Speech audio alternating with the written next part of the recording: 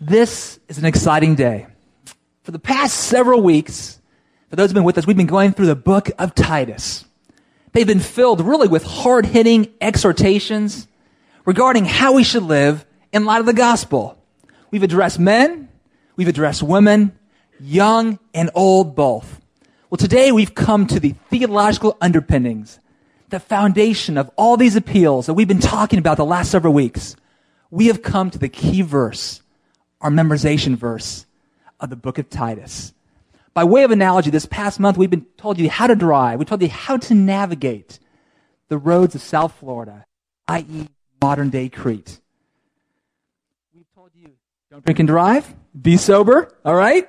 Exercise self-control, persevere, respect authority, and many other commands. We've given you a map, a road map, places to go, where not to go on this road to holiness. Well, today, my friends, we are equipping you with a vehicle to get there on the road to holiness, to godly living. All right? This vehicle is none other than the grace of God. It's the grace of God and the grace of God alone that will allow us to fulfill all the appeals that have preceded in this wonderful letter of Titus. So fasten your seatbelts and let's begin.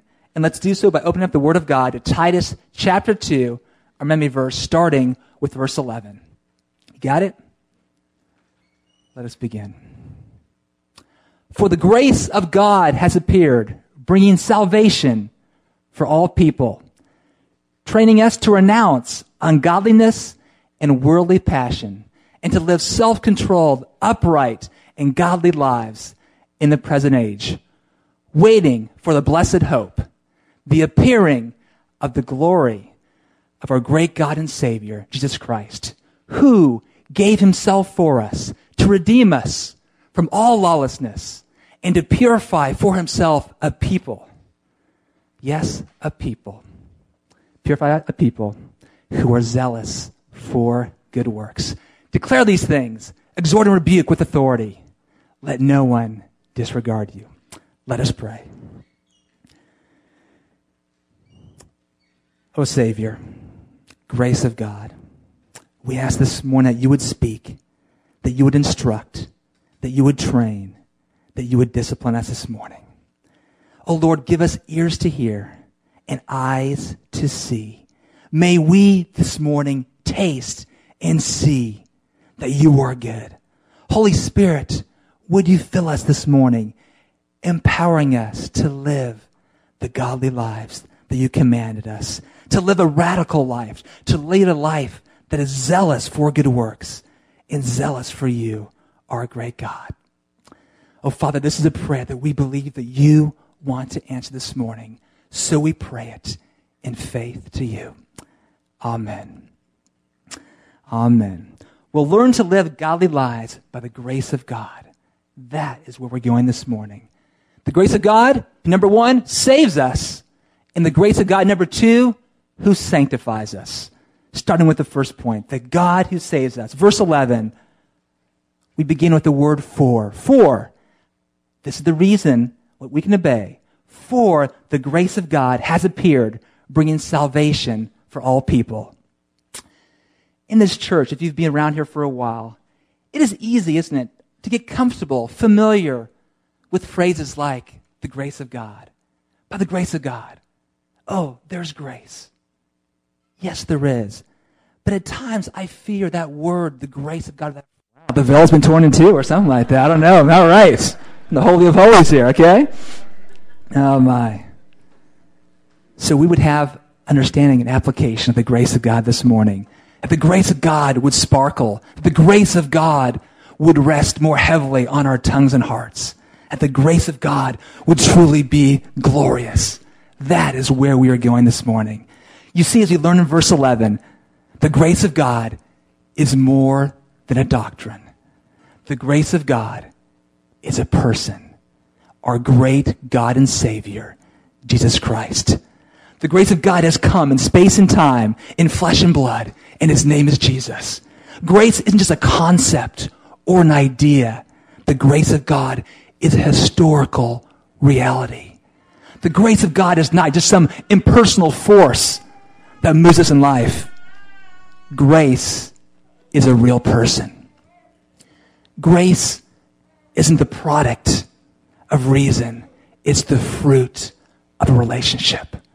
Grace is not what we deserve. Grace is what God has decreed. You may say, well, thank you, but what's the big deal about grace?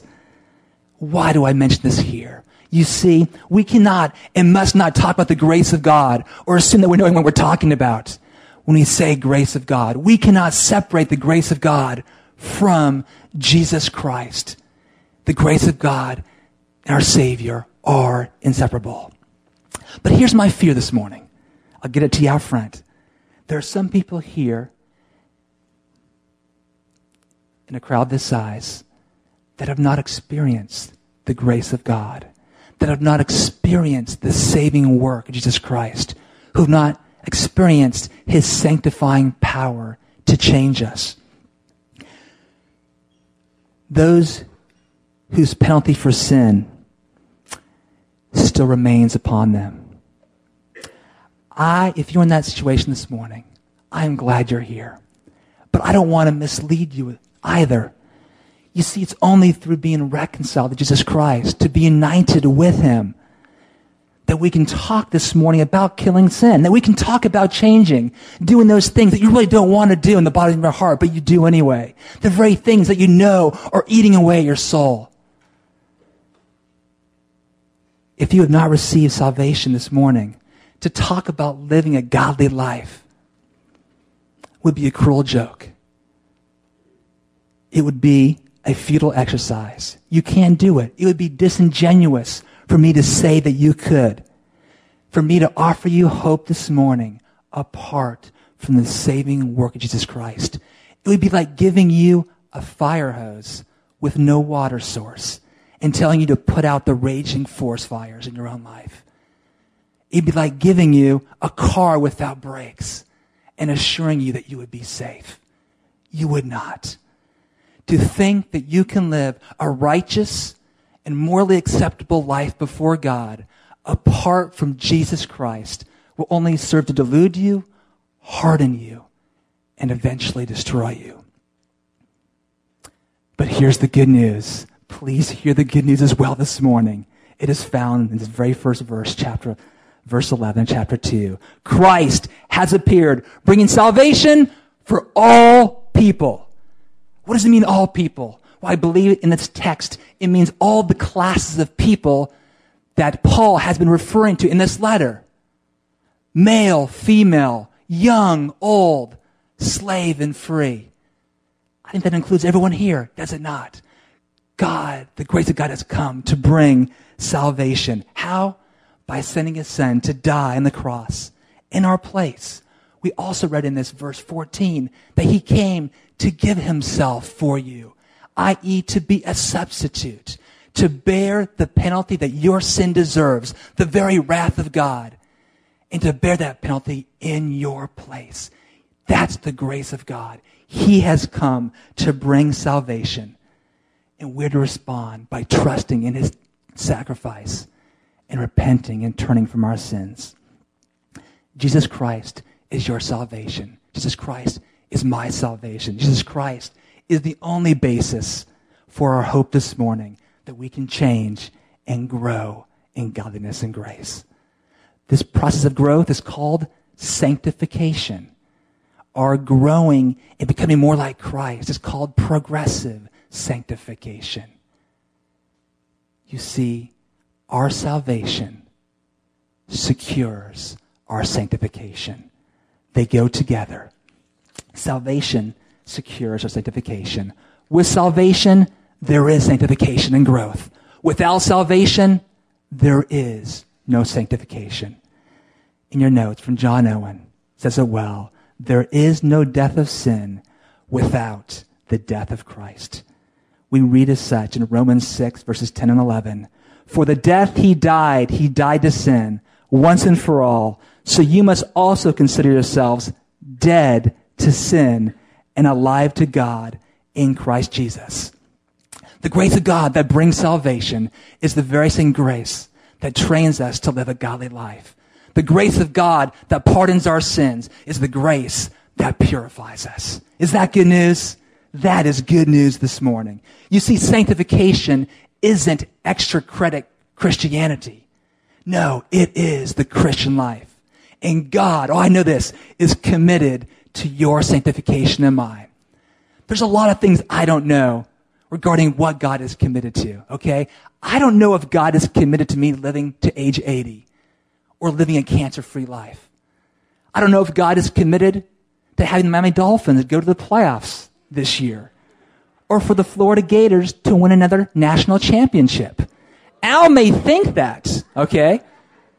You can't believe everything a preacher says, okay? At least regarding football. Just let you know that ahead of time. I don't know if God is committed to sparing those on the island of Jamaica. Oh, we can pray that. What a worthy prayer.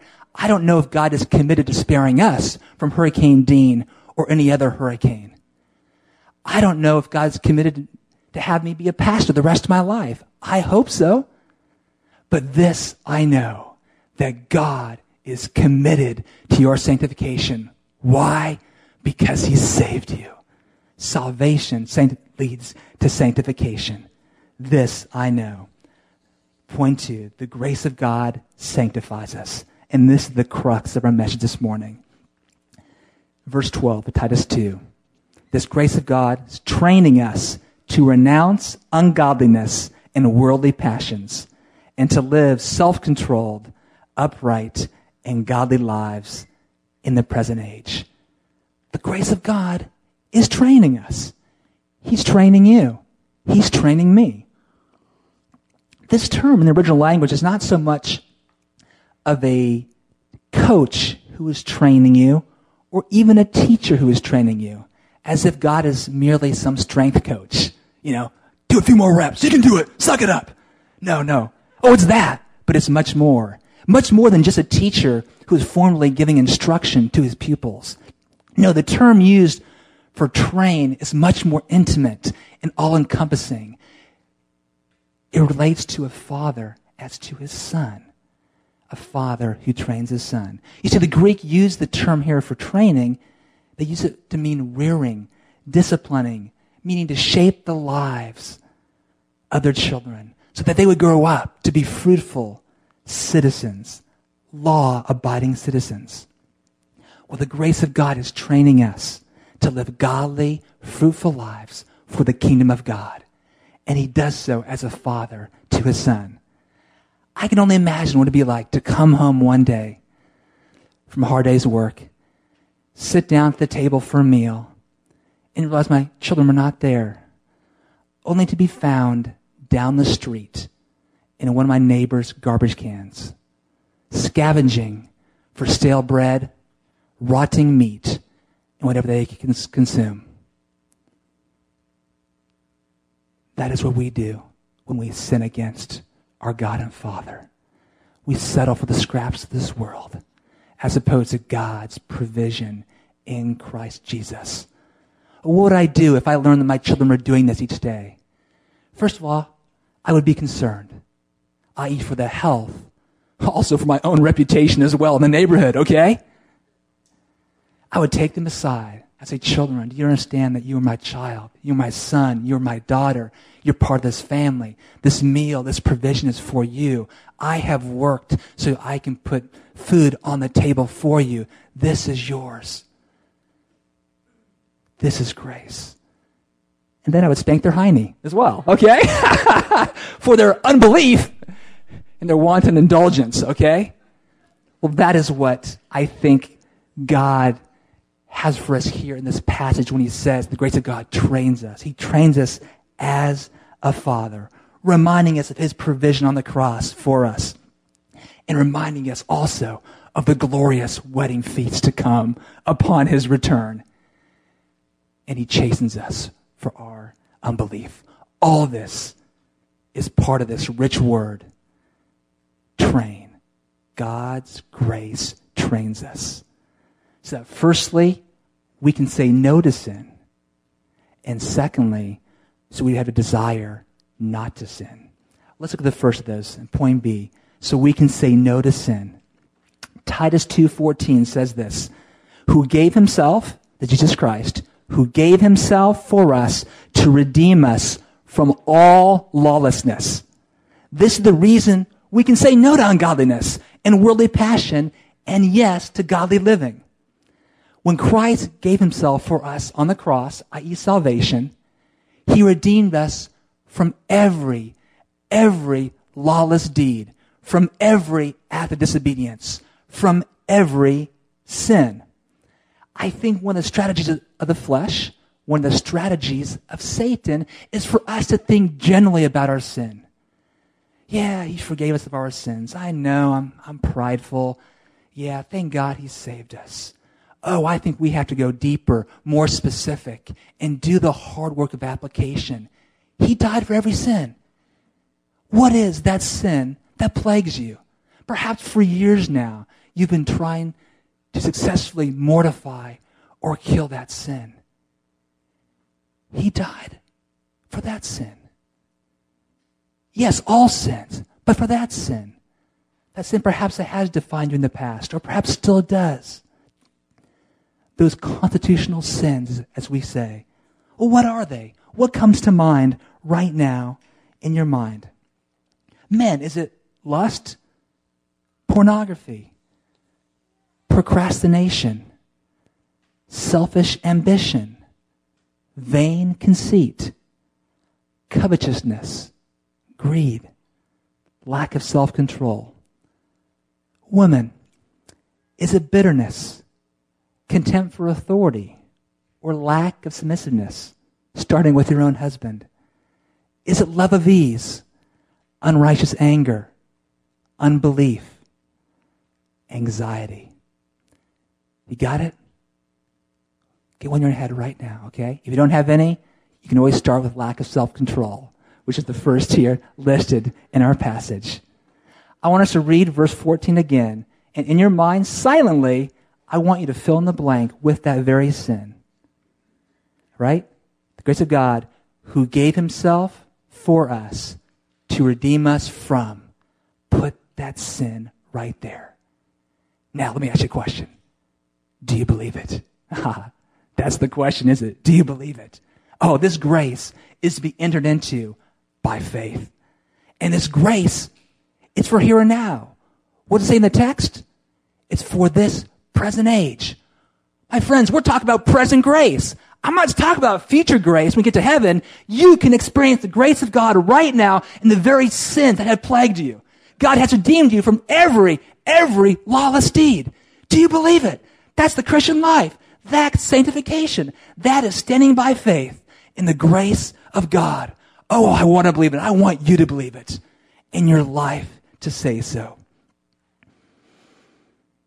To grow in grace, or be trained by grace, is to be influenced, to be shaped, to be instructed by this truth that Christ has secured our sanctification. This doesn't mean we don't have to work. Oh, we still have to work at it, don't we? We are declared holy, but yet we are being made holy, all right? We must learn to live godly lives, and this takes work. But our confidence isn't in our ability. Our confidence is not in our work. It's God's work in us. John Murray puts it this way: God works in us, and we also work. But the relationship in sanctification is that because God works, we work.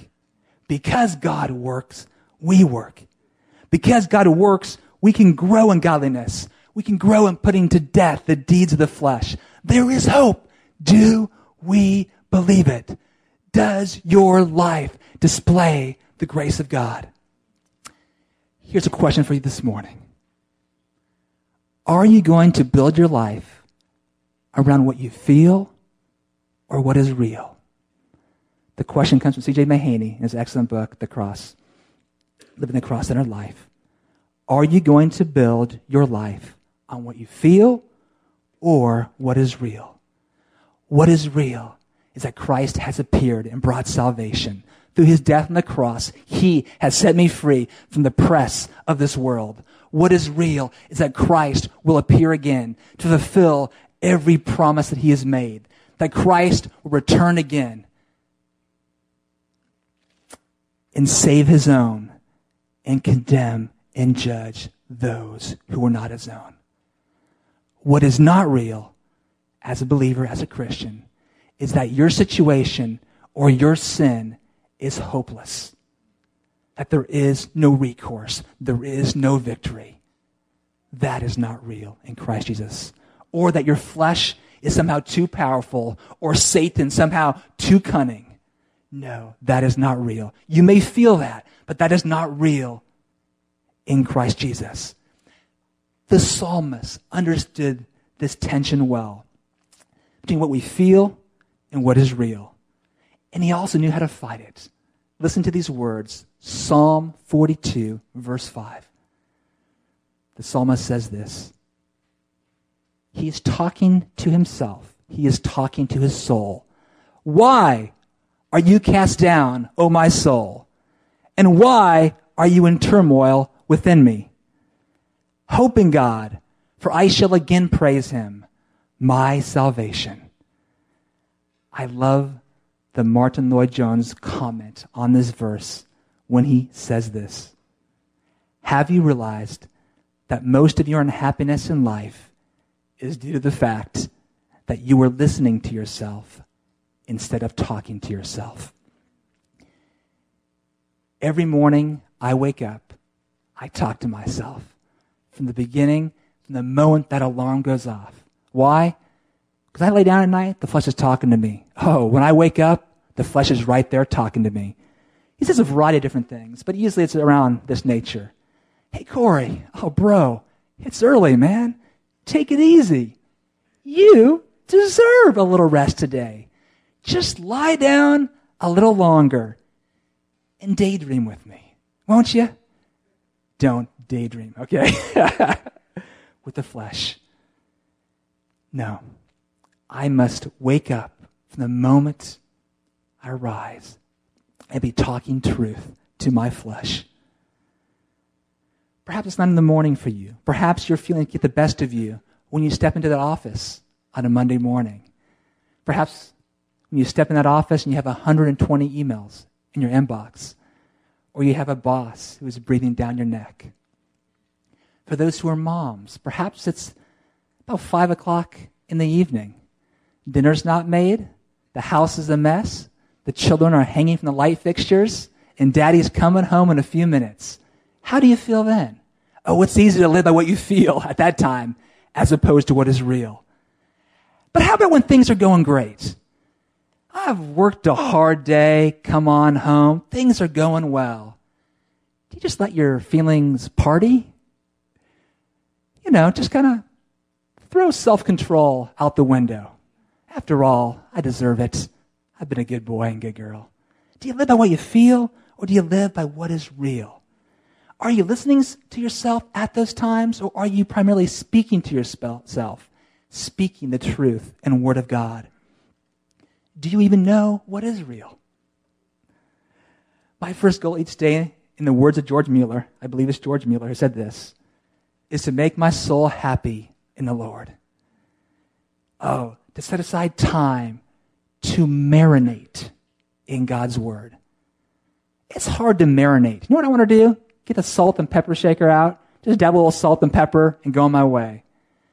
No, we must be marinating ourselves in God's word, renewing our minds, that we be transformed into his image by the grace of God.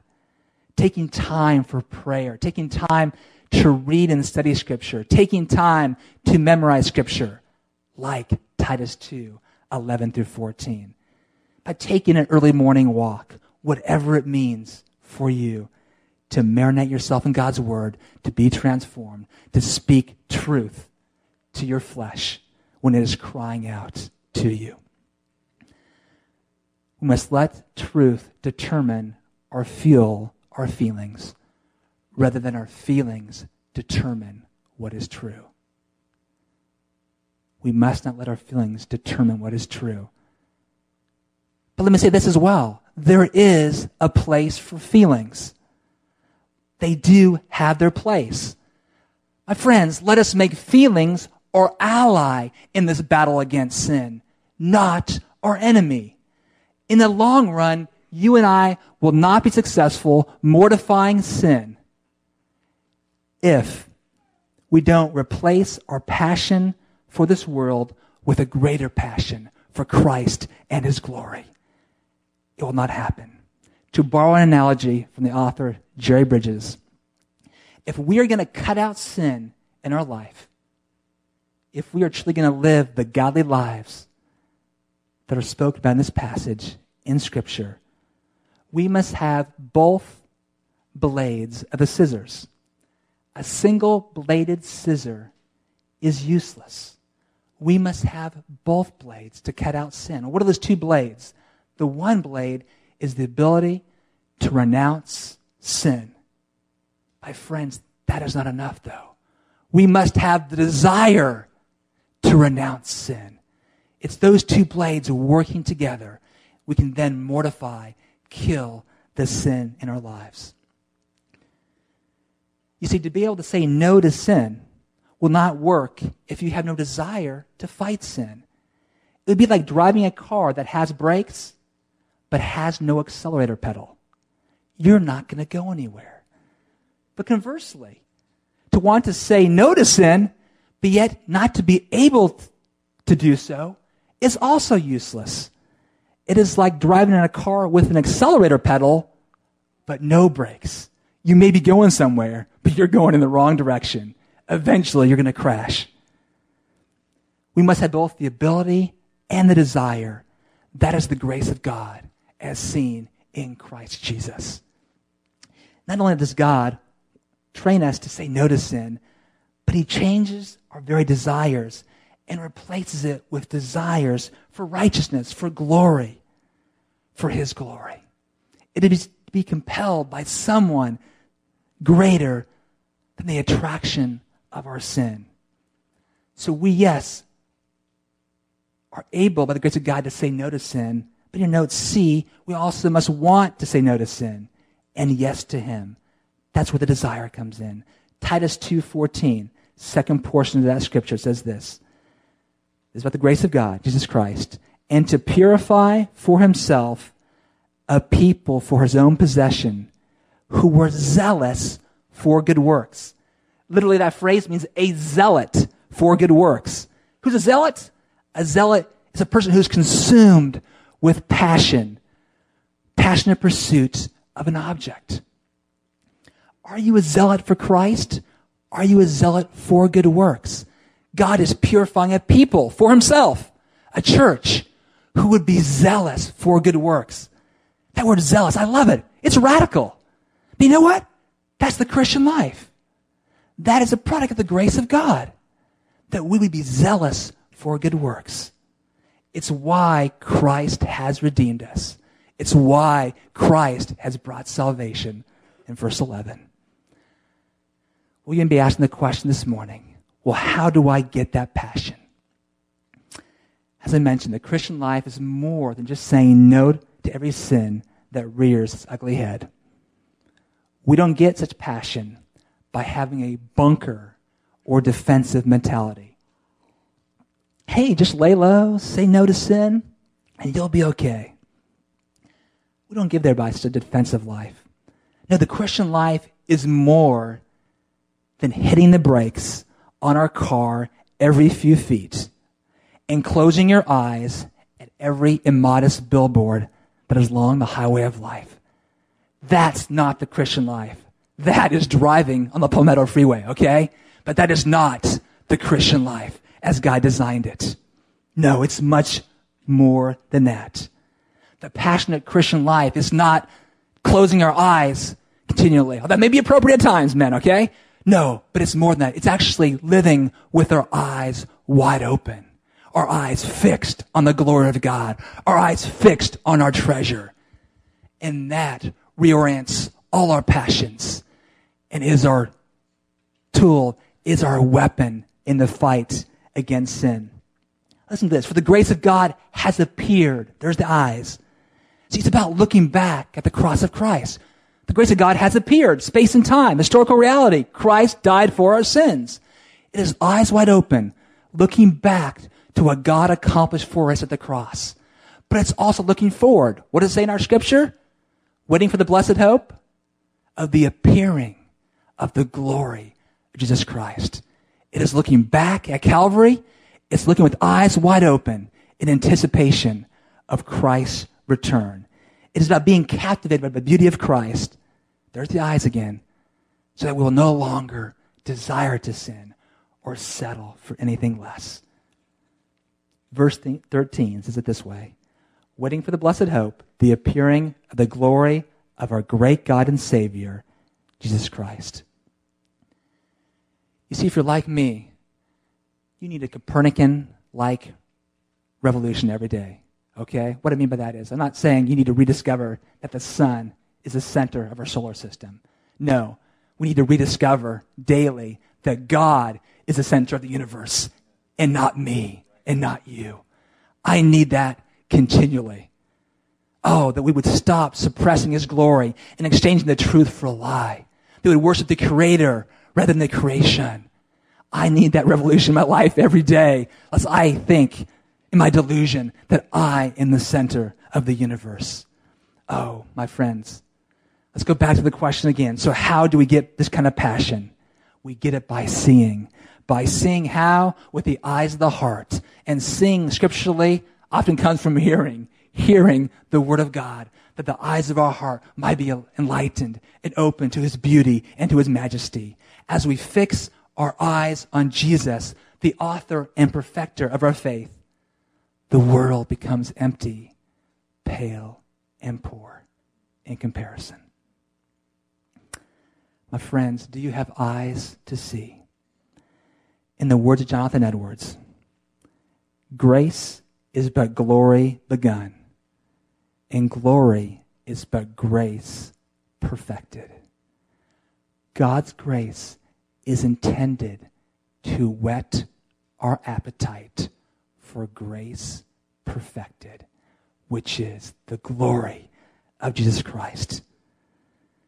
To be trained as grace, to be trained in grace, is to taste and to see that the Lord is good, and to want more and more and more of him. That's the Christian life. That is being trained in the grace of God. Well, if you are in Christ Jesus this morning, you are a believer. God is committed to your sanctification, and God is changing you. It's not necessarily overnight. At times, it may be slower than you would wish it. But God is committed to changing you, conforming you into his image. With that thought, I want to draw it to an end here shortly with a quote from John Ensdorf's excellent book. It's called The Great Work of the Gospel. I haven't encountered a finer book in terms of helping me to live out the gospel life.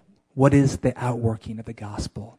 And he has an excellent chapter called Living Under the Influence of Grace.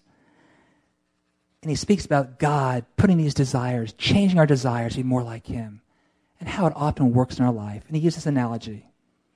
We find an analogy to the steady force of God's grace in the autumn leaves. What makes them cling so tightly throughout the summer, in spite of all the storms that blow through, and then let go on a still autumn day and fall like colored snowflakes? The answer is that underneath the base of the stem, a new bud is forming, pushing, nudging, and eventually unhinging the old leaf. We do not see the evidence of this until 6 months later, when it swells and bursts forth as a new leaf. But it is there nonetheless. In the same way, God has put into our hearts a new life principle. It is a love for righteousness. And as it grows, it nudges old habits, old sins, until they drop. Over many years, we can see this governing principle in the changed life it produces. That is the grace of God training us to live godly lives, to be conformed to his image. And one day, that change will become complete upon Christ's return. Oh, our blessed hope, our blessed hope. Our blessed hope is glorification. 1 John 3:2. Beloved, we are God's children now, and what we will be has not yet appeared. But we know that when he appears, we will be like him, because we shall see him as he is. May that be our hope this morning. Seeing Christ and grace perfected. By way of application as well today, we're going to take communion as such an appropriate response, an acknowledgement of God's saving and sanctification in our lives. After that, we're going to sing 2 songs in response to the grace that we have just spoken about and celebrated. I have your attention. I know we're going to get ready in a second here. But I want to inform you, pastorally instruct you for a time of application and worship in conclusion. Remember what I said before, how it's so easy to talk generally about our sin? That it's a strategy of the flesh. It's also easy to talk very generally about the glory of God. But change is in the details, is it not? It's in the change in the details where we fix our eyes on aspects of who God is and his glory, that he opens our eyes to see more, and we truly worship him